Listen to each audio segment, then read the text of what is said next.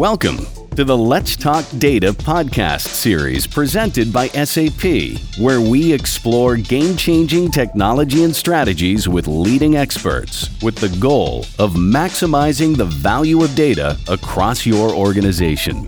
If you haven't done so already, please follow or subscribe to our podcast on your favorite channel to stay tuned in. Like me, most of the listeners are passionate about doing more to fight climate change, ocean pollution, and inequality. However, when you don't have the right data, how can you really see the impact of these global problems? Individuals and companies want to do the right thing, but don't always know where and how to start. With this conversation, we hope to shine some more light on what's going on and empower you to start acting now. I'm your guest host of today, Stephanie. Today's Let's Talk Data podcast is all about this. So I'm excited to have with me Emily Penn, a sustainability activist and skipper, to talk about what she's seen on her journeys around the world and how she's improving our future. And Raghunath Ramanathan, our Chief Revenue Officer at SAP Business Technology Platform, who can guide us on the ways the company, data, and technology can help. Hi, great to be on the call with both of you. Thank you. Now, Emily, how did you become a sustainability activist? Was this something that you always wanted to do?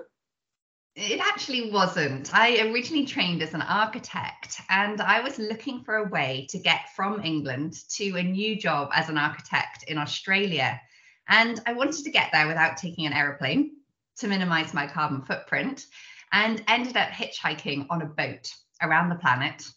I crossed the Atlantic and the Pacific Ocean, and I just couldn't believe what I saw along the way. There was one morning when we stopped the boat so that we could go for a wash over the side. So we jumped over the side of the boat, and as I came up to the surface of the water, I saw a toothbrush and a cigarette lighter and a bottle top just floating by.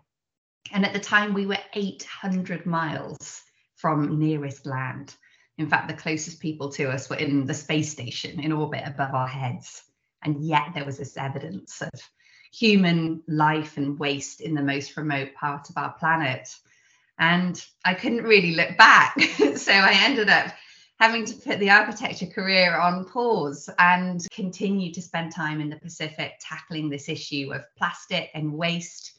And then went on to discover what was really going on in these accumulation zones in the middle of our oceans.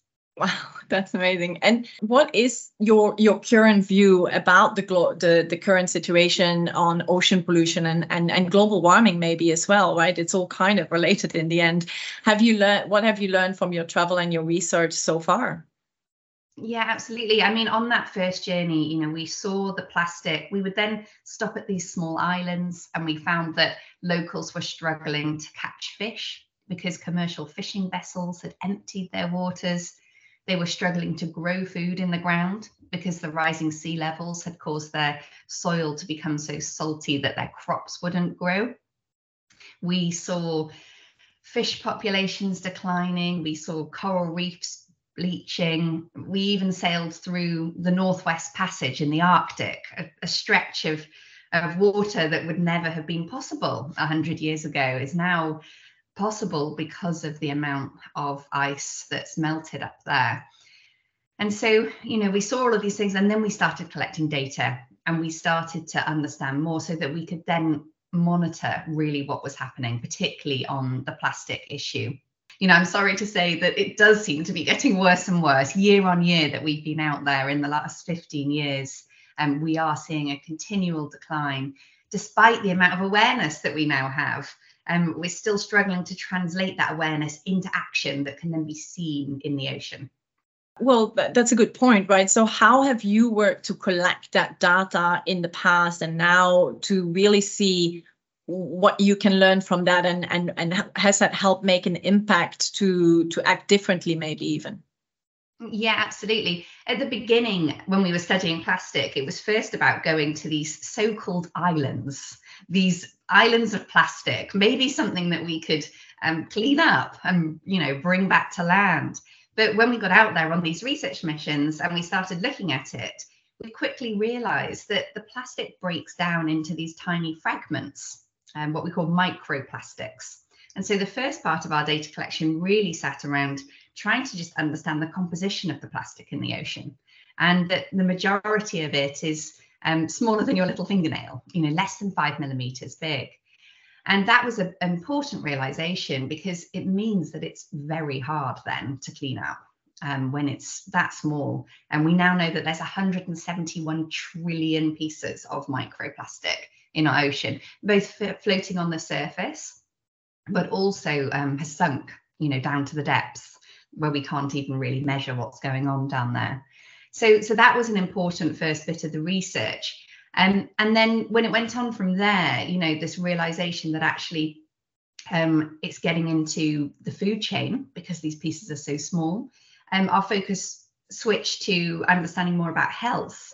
I ended up doing a test on my own body where I looked at some of the chemicals in plastic that might have all made their way into the food chain, and discovered that of these 35 chemicals that are banned by the United Nations, I had 29 of them in my own blood. And when we then look at how we solve the problem, I think, that's when our focus shifted to, we need to identify the sources of this plastic. So then the work went more, detective focused, because most of the plastic in our sea is completely anonymous. We don't know where those chemicals or those plastic came from, because it doesn't have a stamp on it that says the company that manufactured it, or really any way of telling. And so we have to look at the morphology, we have to look at the color, the size, but we also can look at the polymer type. And that gives us a lot of clues as to what that fragment of plastic might have been used for when it was originally manufactured. And so that polymer analysis is really important. And that data has been fascinating to look at, particularly when you look region by region, because we see quite a lot of variation in the different types of polymers that are being found in different parts of the world. And it can really help indicate where those main sources of pollution are locally. Right. Yeah.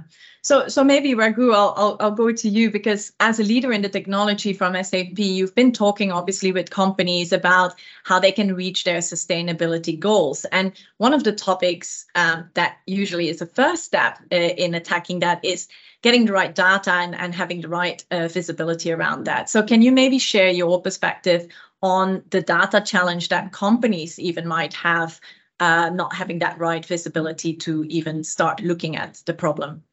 Yeah, absolutely. And I was just listening to Emily, right? And it's fascinating, it's alarming. And you see that, first of all, we need to understand what the problem is. Because you think it's a certain problem, and then your definition changes when you have more data. And that's my experience as well. What I say usually, Stephanie, is that about 80% of the data in any company, in any enterprise, is dark data, right? And the challenge is, how do you get that to become bright data that allows you to understand what the issues are first? I'll give you the example of Costain, right? Costain is a digital infrastructure company based here in the UK. They work with, for example, Transport for London and other customers, and they're looking at how to optimize the entire transportation networks, lower the carbon footprint. And this is what they discovered, right? They always say when they worked with these customers, the visibility of the data was very poor. And they use SAP, or you could also use other similar solutions. And you improve the visibility from 80% not being visible to 80% actually being visible, right? This allows them to model the entire network, simulate potential solutions. So that's very key. The other big problem, in addition to visibility, is the quality of the data, right? Sometimes you would say, okay, now I have visibility to the data, but when you read the data, you can't make head or tail of the data because it doesn't correlate. It's not nicely tabulated, referenced. So lots of our customers spend a lot of time cleaning up the data. That's pretty important as well. One favorite example for me is NHL. I think we're all sports fans, or at least I am. And NHL is a big user of SAP data technologies. And again, similar to what Emily said, they were trying to become a sustainable sports brand.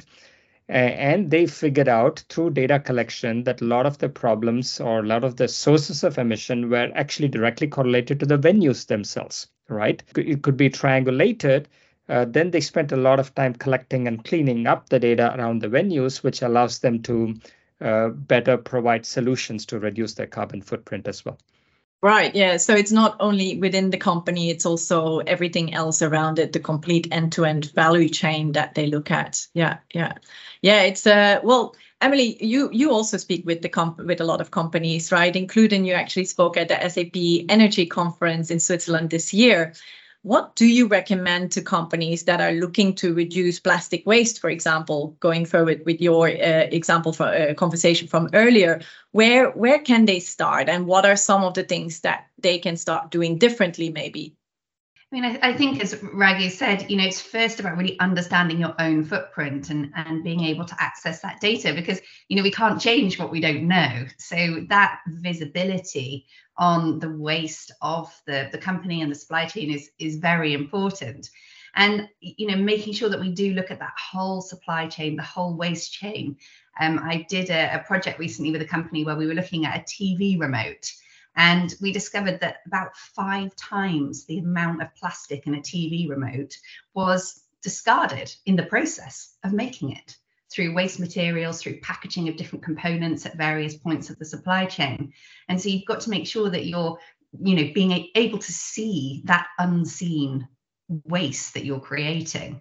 And then, of course, what happens to it at the end as well? What's the end of life plan? So getting visibility on that whole supply chain is absolutely key.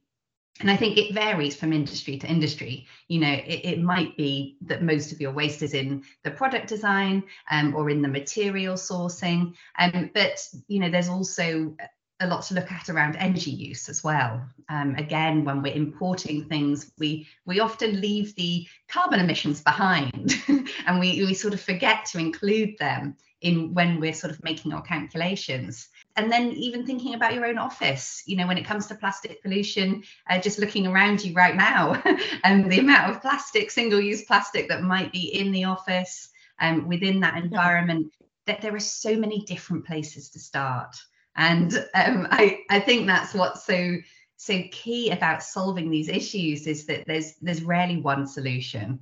But that actually the fact that there are hundreds of solutions, we can be doing something seemingly quite small in our, immediate environment, that we can start today. And then at the same time, we can be thinking long-term, big picture, how we radically change the products we're making in the future. Yeah, and talking about carbon footprint, where Raghu and yourself touched upon, how do you feel about the progress to reach the net zero by 2050? What's your view on the most effective methods to reduce emissions and stop climate changes from getting worse, really, because they're already a lot? I agree. It's going to take pretty radical action to be able to reach these targets by 2050. And I think, when we look at whether it's climate change, plastic pollution, there's no silver bullet solution. And I think a lot of us, a lot of politicians, they just want to say, okay, there must be one easy thing that we can do. We can implement a policy and it's going to be straightforward and it's going to happen. And unfortunately, that solution doesn't exist. And in a way, we're also not looking for that solution, because if we pick one thing to do instead of using fossil fuels or using plastic, we will create just a big problem somewhere else. And so, really, I think to be able to achieve these goals, we need to diversify.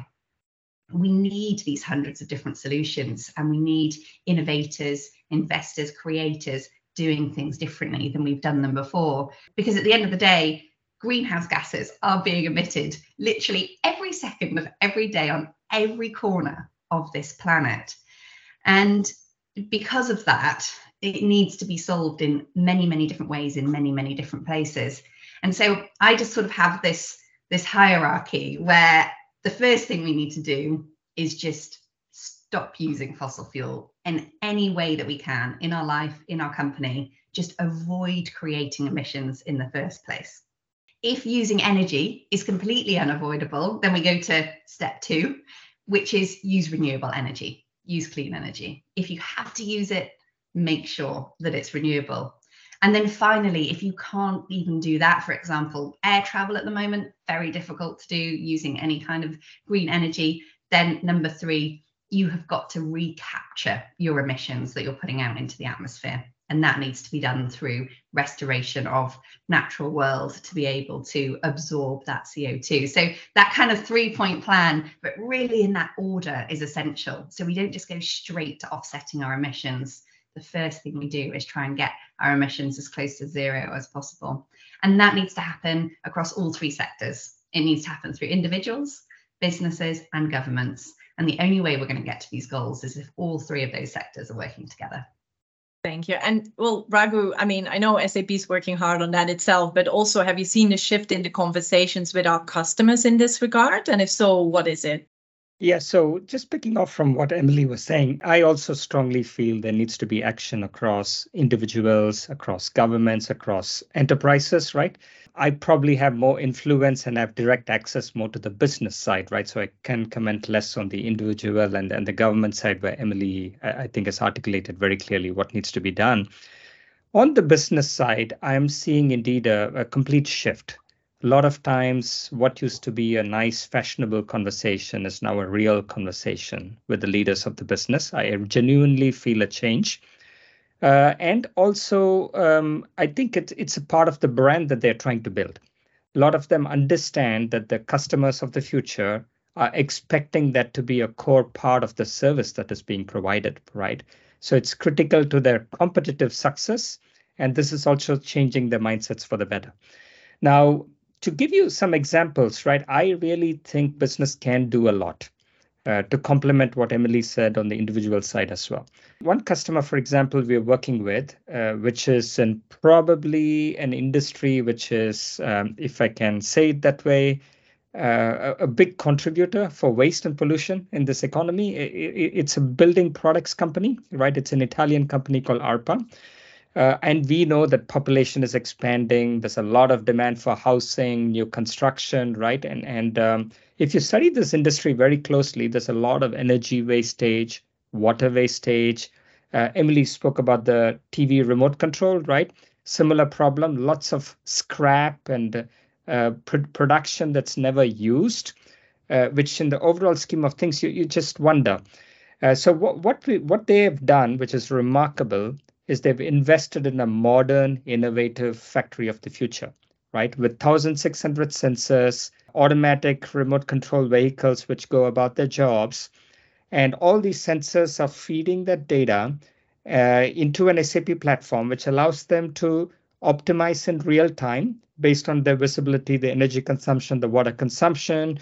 And basically, they've almost eliminated the scrap wastage to zero, right? So this is, for me, a blueprint for what a good industry contributor can do. And this is just an example from one industry, but I see this being multiplied across. That's fantastic. And I think it will give them a competitive advantage as well, right? Where in the end, customers and investors are looking at that as well. So that's fantastic. Exactly. Great example. Yes, very encouraging. So Emily, you've actually developed a platform called Shift, an application that allows everyone to find kind of a meaningful way to create long-term change. Can you maybe talk a little bit about this initiative and maybe any of the examples that people have shared with you that show that they've really made a difference, either locally or globally? Absolutely, yeah. So the platform's called Shift. You can find it at shift.how. And it is a collection of hundreds of solutions to tackle plastic pollution.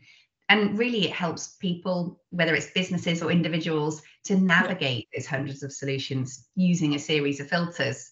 Because the idea that there's so many things that we can do can feel quite overwhelming, and it's hard to know where to start. And so it's really trying to kind of overcome that problem.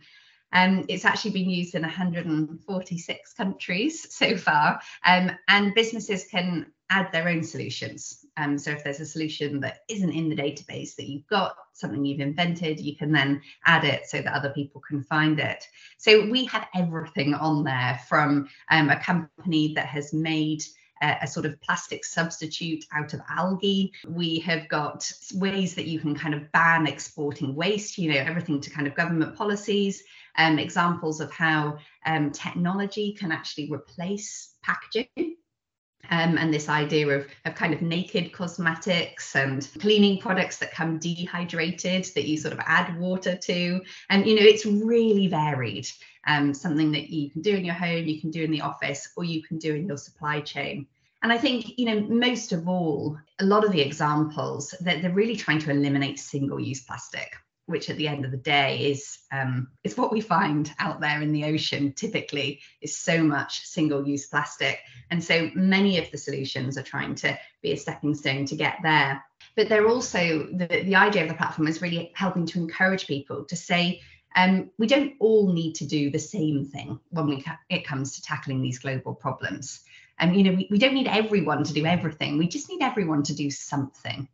And it's partly a case of asking yourself, well, what's my superpower? What's the one thing that I can do? What opportunity do I have that's unique, whether it's because of the job that I have or because of my personal situation? What influence do I have? And then it's about picking something that makes the most sense for that unique opportunity. And I think, I'm a big believer at the end of the day, it's going to be the power of all of those actions, individual actions. And when I say individual, I also mean definitely as a business, as a member of a business, but we all have a different role to play, even in one company. Every department has a different way that they can actually make an impact. And really, that's what the platform's getting at. Fantastic. That's great. Absolutely. Well, maybe Raghunath, last question for you and for the listeners today. What is the ask to them? What can we ask them to do today that can help in this journey? Yeah, so first of all, let me start by just emphasizing what Emily said, right? I don't think this is a problem with one silver bullet, right? I think we need to start to think of hundreds, thousands of solutions. So definitely go to Emily's platform, right? But there are other platforms out there too. And just think about what you can do individually. That's a starting point. I can also say from the business side, right, who I work with closely, start to tackle the data problem, right? Start to create that visibility, the data quality, which helps you frame your problem correctly. That's absolutely important. But also go one step beyond, because what I'm finding is that first, you master your own business within your boundaries, right? Your four walls, how to optimize it, make it sustainable. But then you have a completely different impact outside your four walls as well. I'll give you an example. We're working with a water company in Belgium, right? They wanted to be a smart water company. They used a lot of data technologies to solve water leakages within their four walls. But they found the bigger issue is how the end customers, the citizens, were using the water, right? Are you filling and refilling your swimming pools, for example, right? So they invested a lot in educating the end customer, giving them the tools and the visibility, which changed the way they work with water, right? Or I'll go back to the NHL example that I said. One of what NHL found is that the biggest contributors to venue, the carbon footprint, was not just the infrastructure in the venue, but the fans coming to the venue. How are they transporting themselves, right? So this led to a broader thinking about educating the fans as well. So I think that would be my last piece of advice is once you've tackled your own company, enterprise within its boundaries, think about the larger footprint of your enterprise and business and how you can shape the entire value chain. Absolutely. Emily, would you like to add anything to that? I absolutely agree. That transparency, I think, is absolutely critical. And if we can really closely assess the problem, just like we do when we go out there into the ocean, but in this case, it's within your own business, then we're going to have much better odds at being able to solve it when it comes down to it. Fantastic. I mean, this is a great conversation. Thank you so much, Emily and Raghu, for your time. It was really a pleasure. And hopefully we can encourage everyone to not only look at your own, but also indeed to the people around you, whether it's partners, family, friends, or colleagues or employees. We can all do our part. So thank you very much. Thank you, Emily. Thank you, Stephanie. Thank you. Thank you. We hope you enjoyed the podcast. Check out the show notes for additional links to information. And please subscribe or follow to join us on the next episode of Let's Talk Data presented by SAP.